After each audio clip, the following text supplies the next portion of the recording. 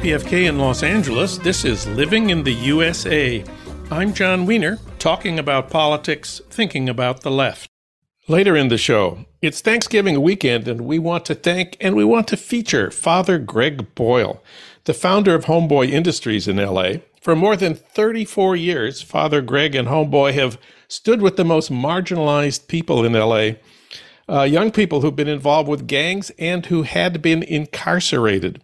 Every year, nearly 10,000 people turn to Homeboy for what Father Greg calls a community of kinship, wraparound services, job training, and hope.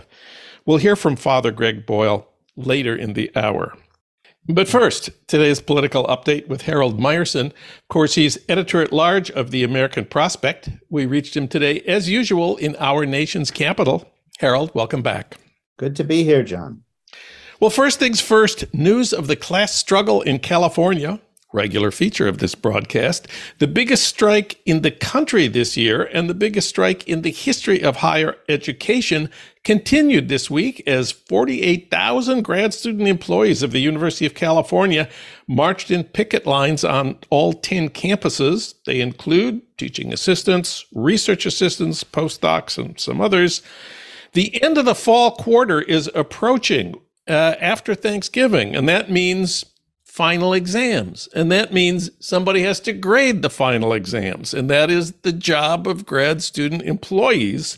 So I imagine the university would like a settlement soon so that final exams will be graded. Otherwise, hundreds of thousands of college students will get incompletes for their fall courses.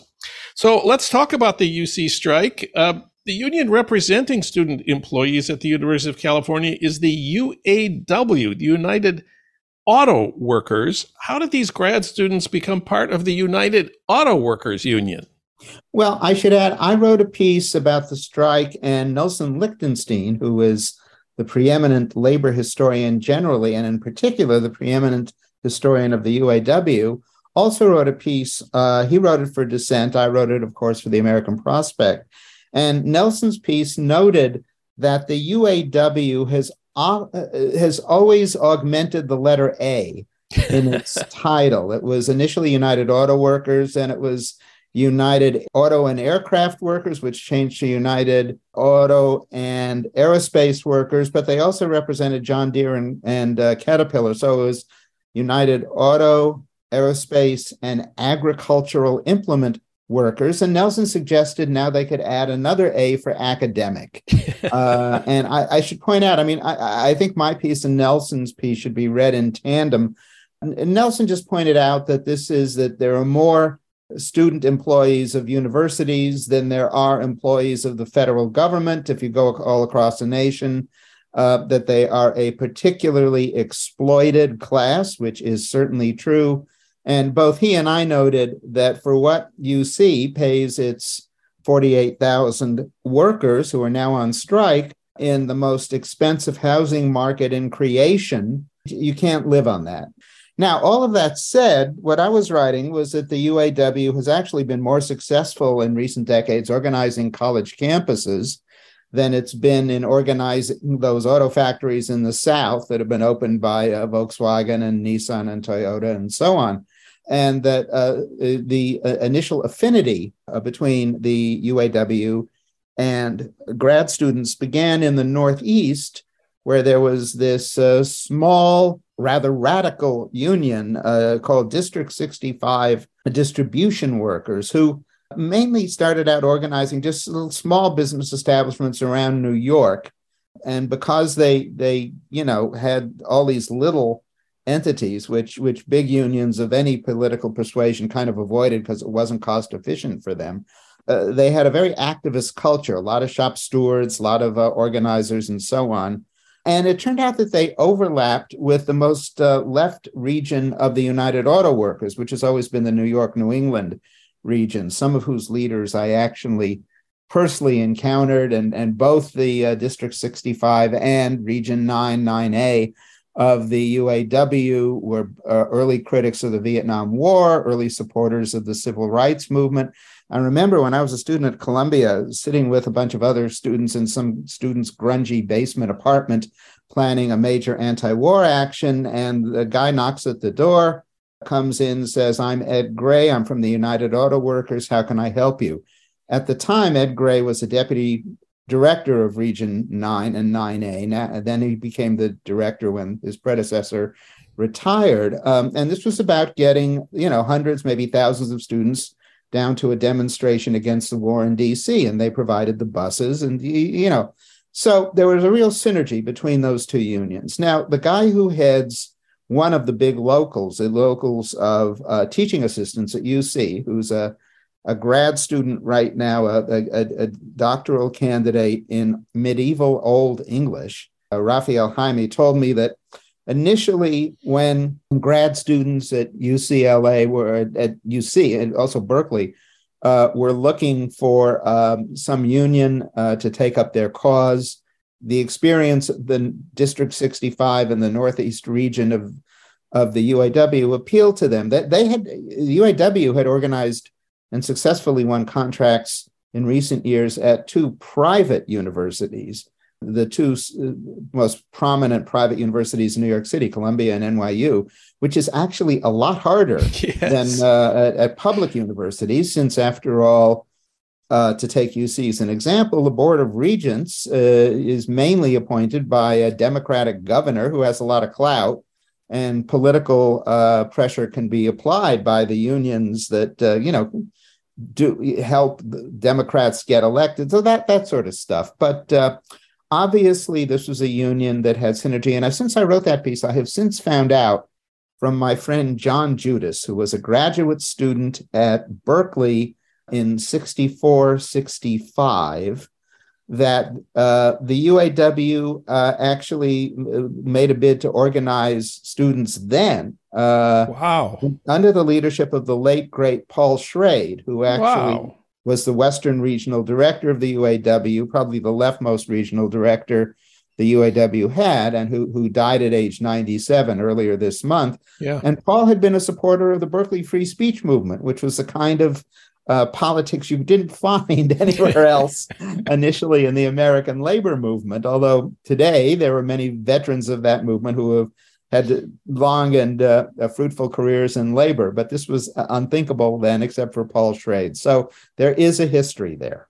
Have you heard anything about a progress towards a settlement or how the negotiations are going? I know this is all very secret right now. They've made a presentation to the regents, I understand. And as I said in my introduction, kind of the general thinking is the university would really like a settlement before final exam week. Do you know anything more about this? I really don't. But what I do know, and what I did write about, was there's one other reason why the UAW was a good union for these workers to affiliate with. And that is sort of as a holdover from the days when it, represented 300,000 General Motors workers whom it took out on strike every 5 or 10 years and had to pay, that many strike benefits to that many workers for weeks and sometimes months. The UAW still has a very big strike fund. We know that last year it was in excess of $800 million, and some Detroit UAW figures have told me that for now, $145 million has been allotted for strike benefits to the UC strikers, and there will be more if this drags on. There is always a question when you're going out on strike as to how your striking members are going to pay the rent and pay for food.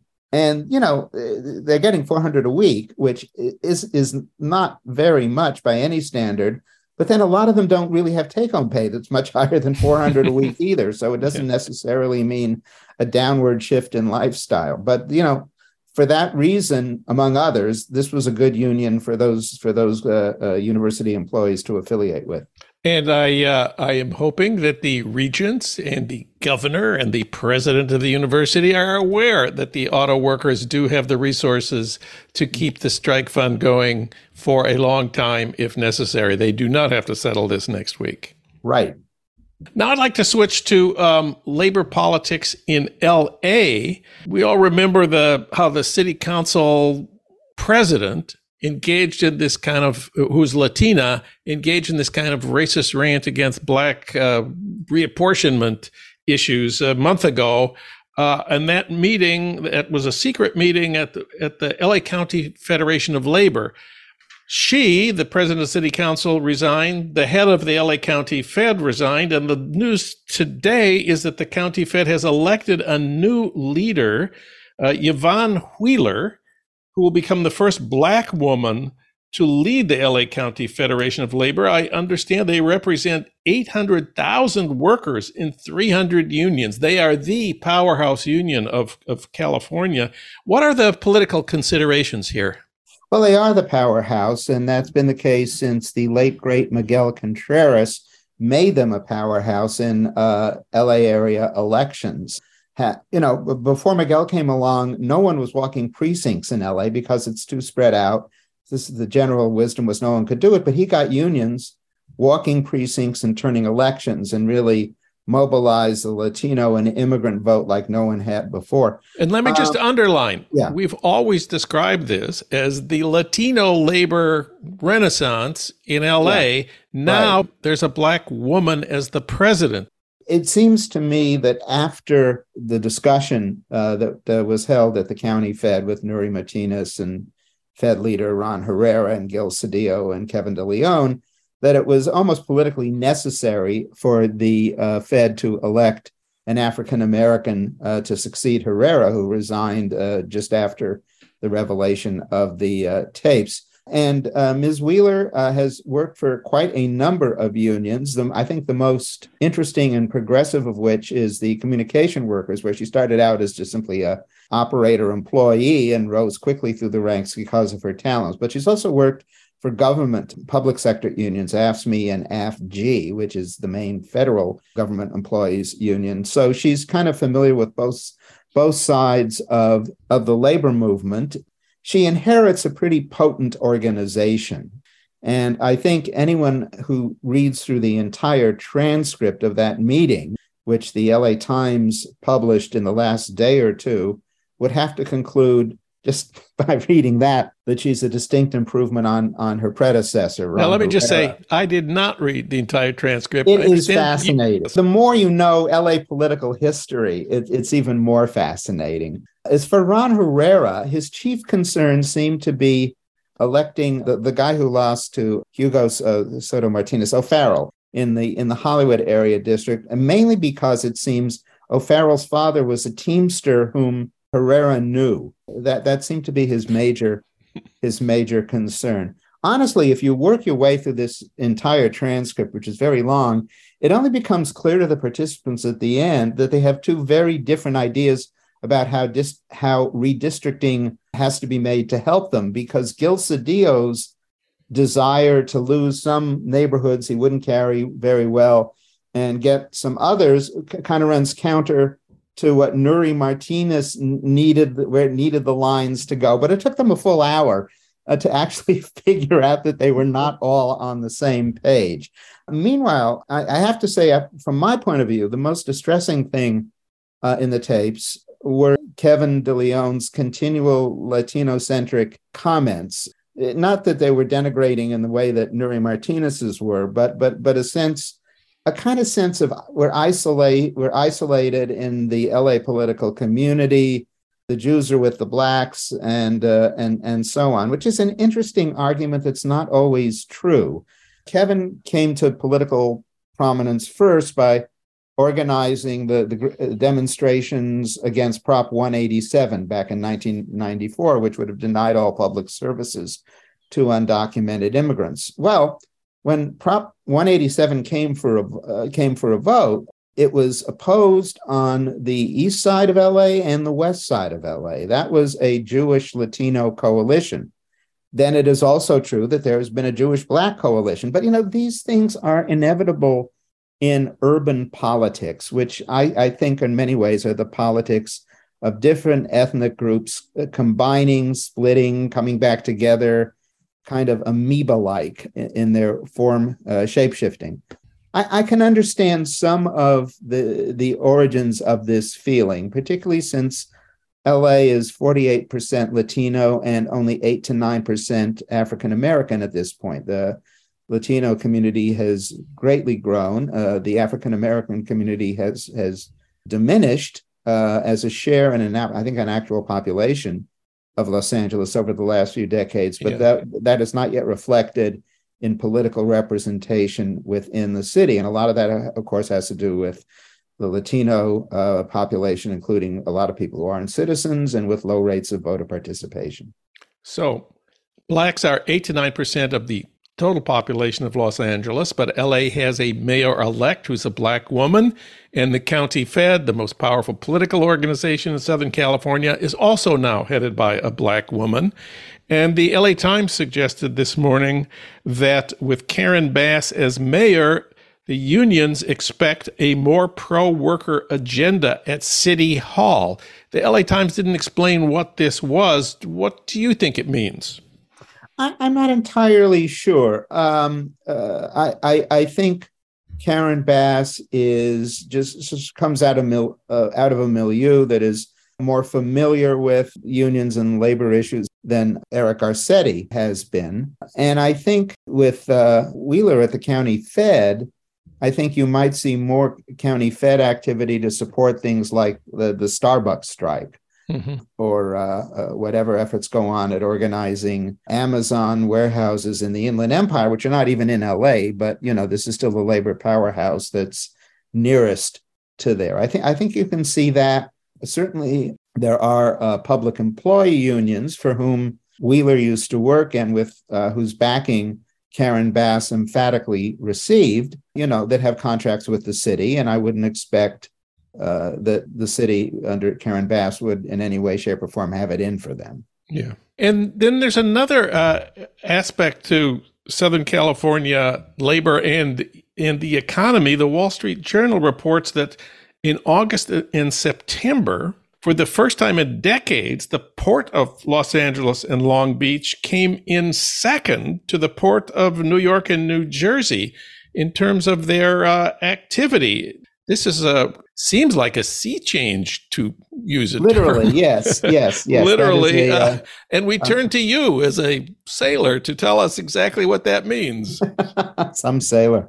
What we don't know is how much of this is the result of some immediate situations which may not last. It's certainly related to the effect of the lockdown in China, which has reduced the flow of goods from China to the United States.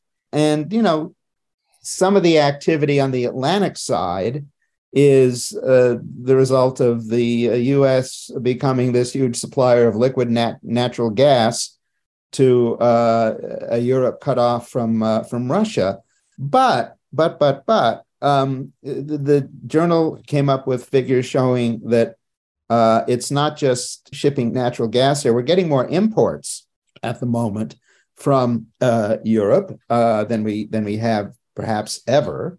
And we're also exporting more things in containers, which obviously are not holding oil or gas. So I have one big question about this. Yeah. German workers are just about the highest paid in the world. Chinese workers are not the highest paid in the world. That was the whole logic of... The whole logic of our corporate offshoring was to go to cheap labor. The whole ideology was, well, we should cut deals with those countries so we can lock in the cheap labor. I wouldn't mind if we cut a deal with Germany. Maybe that would raise labor standards for American workers, because they certainly are higher in Germany and in much of Europe and much of the EU than they are in the U.S. More immediately, we're going through negotiations between the West Coast Longshore Union and the Pacific Maritime Association, which is the negotiator for all of the ports on the West Coast. This may throw a bit of a monkey wrench into those negotiations, and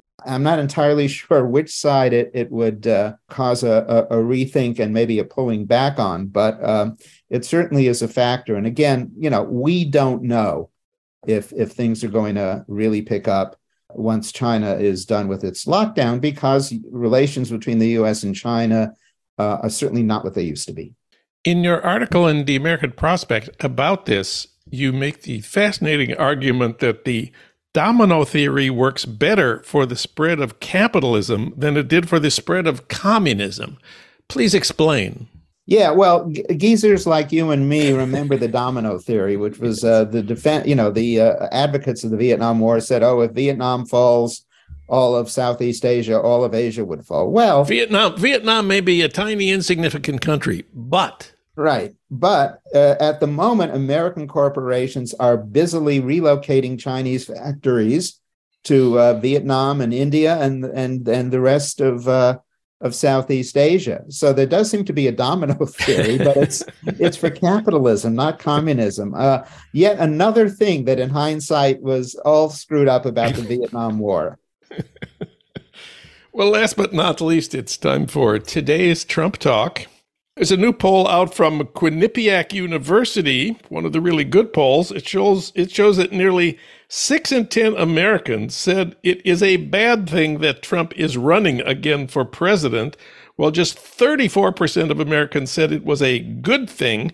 Among independents, 58% said Trump running is a bad thing. I wonder if you have any comment on these figures. Well, I do. Let's focus on the minority people who said it was a good thing. They may be a minority in the public at large, but if we take those figures seriously, they're a majority within the Republican Party.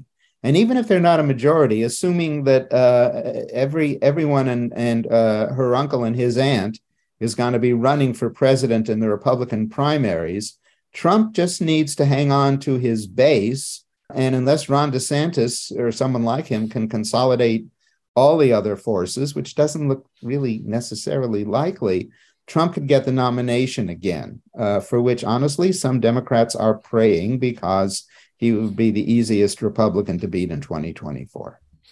DeSantis, of course, is now the favorite of the anti-Trump pundits. But let's not forget what Trump did to his rivals in 2016, Marco Rubio and Ted Cruz. He tagged them Little Marco and Lion Ted. He pretty much destroyed them among Republicans in the primaries. Do you think he might be doing the same thing with a guy he calls Ron DeSanctimonious? Well, it's his MO. It's how he campaigns, and he's always campaigning for one thing or another. This time around so far, it doesn't look like he's going to be abetted in this by the Murdoch empire, which is clearly turned against Trump on Fox News and the Wall Street Journal editorial pages and the New York Post. Let's just say the New York Post had that small line on their front page.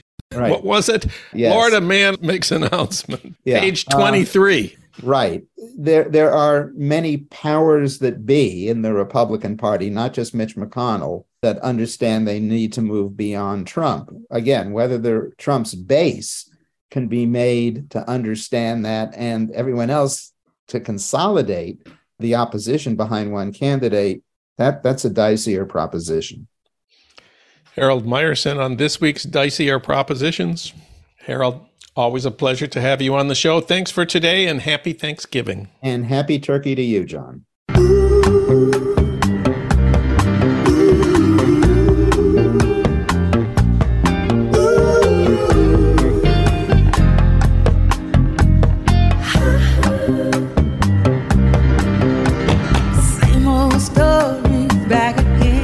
It's the same old story. This is Living in the USA, and I'm John Wiener, talking about politics, thinking about the left. Now it's time to talk with the founder of Homeboy Industries, Father Gregory Boyle. 30 years ago, he started persuading people that in a world of systematic poverty and violence, nothing stops a bullet like a job. Father Greg is an American Jesuit priest. Homeboy Industries is the largest gang intervention, rehabilitation, and reentry program on the planet. It has offices in L.A. near downtown. He's won lots of awards. Now he's written a third book. It's about the power of extravagant tenderness, and it's called The Whole Language. It's an honor and a pleasure to say, Father Greg, welcome back. It's good to be with you, John. Well, the pandemic has been hard on everybody. It must have been especially tough on the people you work with. Yeah, I mean, I think initially, certainly when we were on pretty full lockdown and everybody had to do therapy and classes via Zoom, which was a challenge for everybody, including, tutoring and GED prep and anger management and all that stuff. But the mayor declared us an essential organization pretty early on. And so we pivoted very quickly to turn our restaurant and bakery into, we fed, homeless folks, and we address food insecurity for seniors. And so that became quite the going operation that utilized all our folks. So, but we've been pretty up and running for, I want to say a year now, probably. Right. I'm sure that some of your people died during the pandemic, and you write in your new book, The Whole Language, everything stops when there is grieving to be done, and that you lean into the grief. Tell us about that. Well, I think in my introduction to the book, where I talk about, identity, like things get upended, so for me, I'm on the road, I'm giving talks, I'm in every detention facility in Los Angeles County doing services as a priest, and then interacting with homies face to face. And then all of a sudden that kind of ends, and there's a grieving to be done to that. And so you lean in and then you're curious about it, and then you savor it, and then you relish it. And then somehow you're trying to get to joy in it. And that kind of what happens. But grieving isn't just about folks dying. It's also about letting go of the shedding of some kind of layers of how you see yourself and how you engage with the world. So that happened as well, but quite apart from that, I have 3 COVID funerals kind of coming up, and trying to kind of juggle those. And I had 3 double funerals from COVID during the course of this. So, there's a lot of people dying. You open your new book, The Whole Language, writing that the pandemic showed that inequality is not a defect in the system. So what is it? Yeah, I said it's not a defect in the system. It is the system. So it is by design kind of how it works. And so, it's not like people are selfish. I don't think people are, but people are self-absorbed. So a lot of times you have to turn things inside out, and it's how you look at things that matters. And so you want to be able to, address the system by a counter system.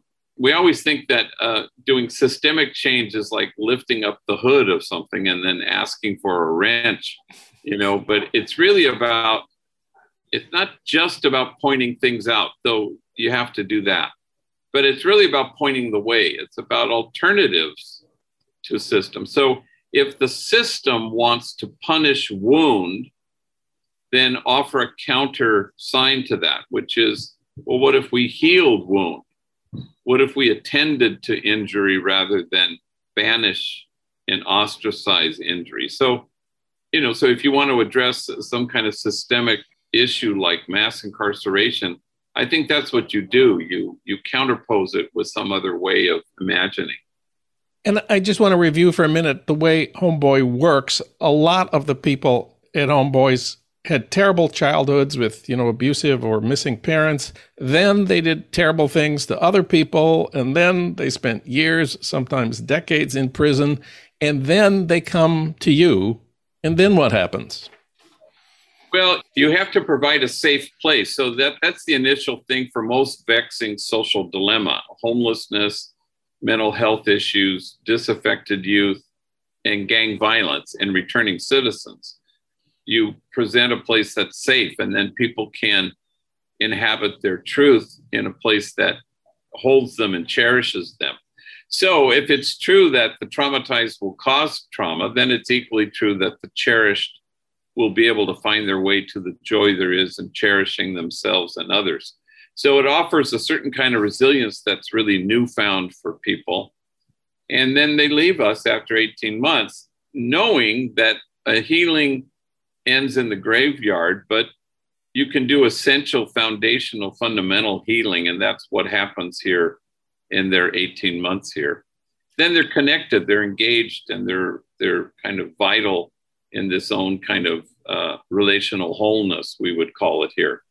You get the title of all your books from the guys, sometimes the girls at Homeboy. This title, The Whole Language, was something a former gang member, in the book you call him Mario, that he told you about being, as he put it, locked up in county and having a cellmate, a Russian kid named Peter. Tell us about the title. Yeah, so I had testified on this guy's behalf because they wanted to deport him to Uzbekistan. He came here with his mom when he was 9, and he got into a Latino gang. So when I came back after testifying for him, and he didn't get deported, in fact, he's working here now. So I saw one of his homies. I said, do you know this guy, David? And he goes, oh my God, Russian boy. We call him Russian boy. And he said, hey, check this out. We were cellies at Men's Central Jail, and every evening he'd walk out to the payphone. He'd talk to his mom, and he spoke Russian. And he said, damn, G, he spoke the whole language, which was his way of saying fluent. He was fluent. So when he said that, I went, wow, this is great, because what if we were to aspire to a certain fluency, you know, the whole language, which is I call therapeutic mysticism, where you see the whole person and you get underneath things and you're not tripped up by behavior. The goal is not a behaving community, but a belonging community. Sometimes I glom onto these things and then I work backwards. So I go, oh, I like that, the whole language. What is the whole language? That's kind of how I posit it. And then the subtitle is The Power of Extravagant Tenderness. Yeah, I have to ask you about that. Extravagant tenderness. Isn't ordinary tenderness enough? Yeah, except I try to get highfalutin. I'm a Jesuit, so Jesuits get highfalutin. But, you know, part of it is to say it's not ordinary tenderness, that it's more, and again, I talk theologically that, you know, how do we move from the doom and gloom of the God that we've settled for to not a gloomy God, but a roomy one that is spacious. And so there you are, you receive the tender glance, you become the tender glance, you try to see as God sees, and you kind of understand the depth of what people are contending with, you know? So what about love the sinner, hate the sin? Yeah, that's kind of an old chestnut that we've liked to. I don't think sin is a very helpful thing. You know, I remember once I was at a conference and a guy got up and he was proposing a program to deal with gang violence. And I remember at one point, he pounded on the podium and he said, look, people, this works. And I remember I wrote in my program, yeah, but I bet it doesn't help. And I remember writing that and then thinking to myself, not everything that works helps, but everything that helps works. And the notion of sin and the kind of, love, the sinner, but not the sin, all that stuff is not very unsophisticated. I think probably for, 1,000 years, it probably worked in terms of controlling people, but it never helped. It never invited people to some spacious view of God. And I remember thinking the other day even that I think tenet is true. Not everything that works helps. But if you invited people to some larger love, that helps. But it also works if your goal is to somehow control behavior. But the sin thing we've kind of backed the sin horse. And it's a way of people not really coming to terms with that people are unshakably good and everybody belongs to us. Now, what does that action mean? What does it mean that a guy assaults an aged Asian woman on the streets of San Francisco? What is that telling you? If it's just Asian hate crime and if it's just racist, then you don't get beyond your moral outrage. You don't get underneath it where you say, oh, wow, does a healthy, whole, well person ever do that ever? No. Well, then maybe we heal people. Maybe we try to include people. Maybe we try to deliver mental health services in a timely and appropriate way. So that feels more sophisticated to me in a good way. Mm-hmm. In a lower key, there's a lot of wonderful stories in this book, as in your others. One of my favorites is you describe bringing a couple of homeboys with you to give a talk to 1,000 school superintendents, I think it is, and you have your guy sit in the front row, and one of them, you call him Eddie, you say he's been at Homeboy for 4 months. He says to you in the elevator afterwards, "You know what I love most about Homeboy?" And what was his answer? Yeah, so we were waiting for the elevator. There were 2 other people with us, and so he's a little tiny guy. I just saw him the other day. I hadn't seen him for a while, and just tiny. And he was hanging onto my shoulder, and we're waiting for the elevator for the parking structure to arrive. And he was leaning his head on my arm. And I remember saying in the book, he wasn't tired, he was tender. And then and we're both staring at the elevator, and he says, "You know what I love the most about Homeboy?" And I said, "What?" He says, "That you're not embarrassed by us." And I remember it just kind of slayed me. I remember right away, my eyes just welled up with tears, and we just stared at the elevator.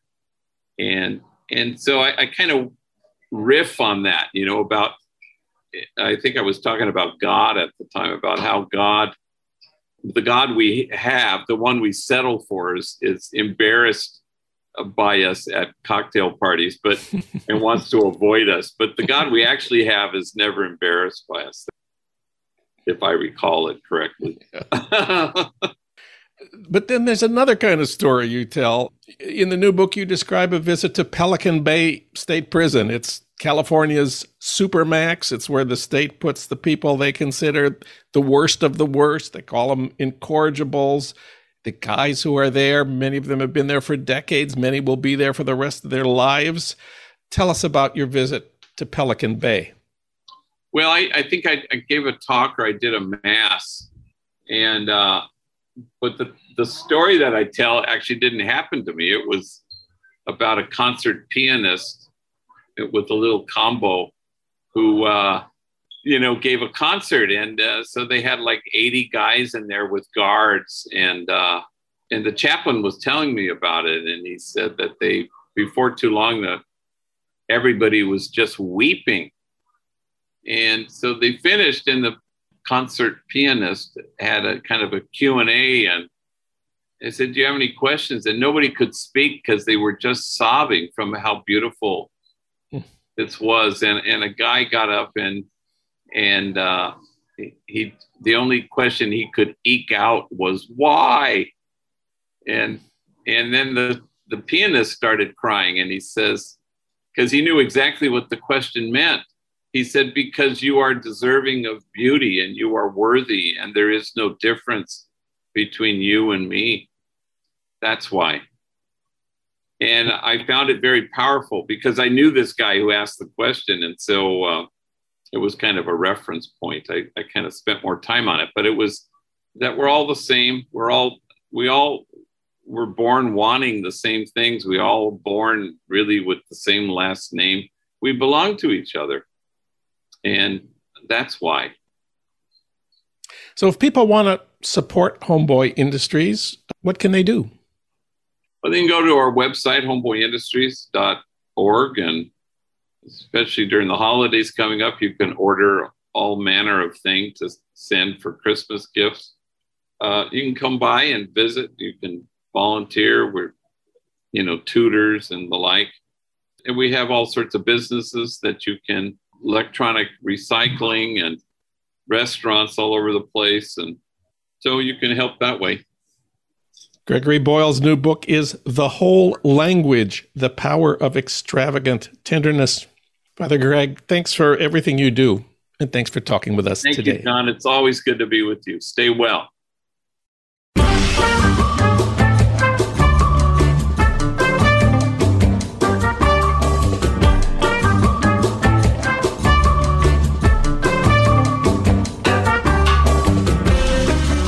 That's it for today's Living in the USA. Our social media maven is Renee Reynolds. KPFK's programming traffic director is Matt Perez. Thanks as always to Ry Cooter for our theme music, Mambo Sinuendo. Living in the USA is recorded and produced at our Blythe Avenue studios in Los Angeles. If you miss part of this show or any of our recent shows, you can listen online anytime you want at livingintheusapod.com. I'm John Wiener. We'll be back next week talking about politics, thinking about the left, and living in the USA.